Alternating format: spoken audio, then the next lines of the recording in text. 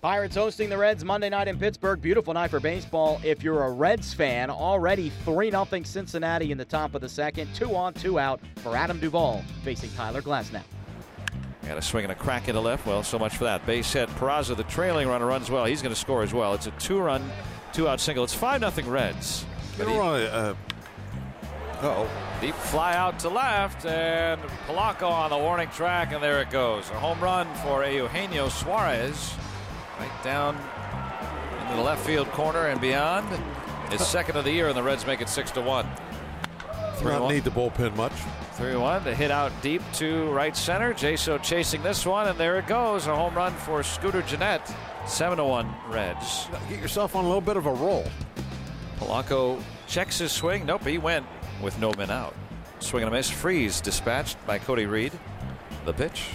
Swing and a miss, and Cervelli down on strikes. Reed struck out the side. He's pitched a perfect 3 innings. The lefty sets, and the 2-2. Swing and a miss. Down on strikes. Ball game is over. The Reds claim the opener of this series, 7-1 Reds. Well, the Reds punished the Pirates 7-1 in the series opener Monday night, and the Reds bullpen was the story in this one. They did not allow a hit in 7 innings of work. That's the first time in the modern era since 1900 that a bullpen has pitched 7 or more hitless innings. Clint Hurdle's squad saw their 3-game winning streak come to an end in the series opener against the Reds. Here's the skipper's thoughts after the loss. I don't know what was so tough. We needed to be aggressive within the zone. We talked about that. We wanted to be athletic on the mound.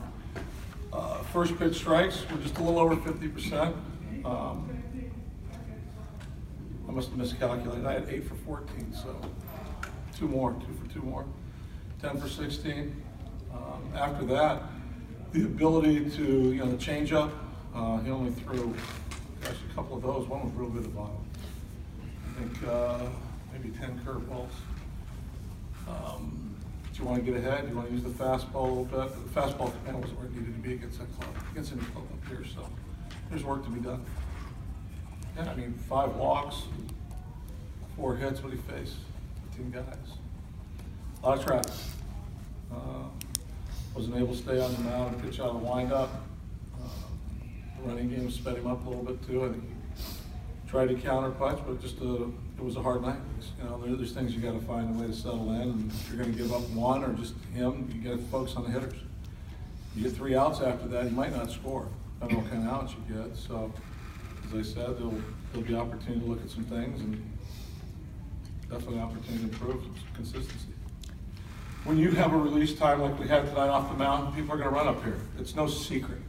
They've got stopwatches at first base. They got them in the dugout. When you're clicking off 1-5 in your release time, guys are going to run. Guys with average speed up here are going to run, and they have an athletic team to line up.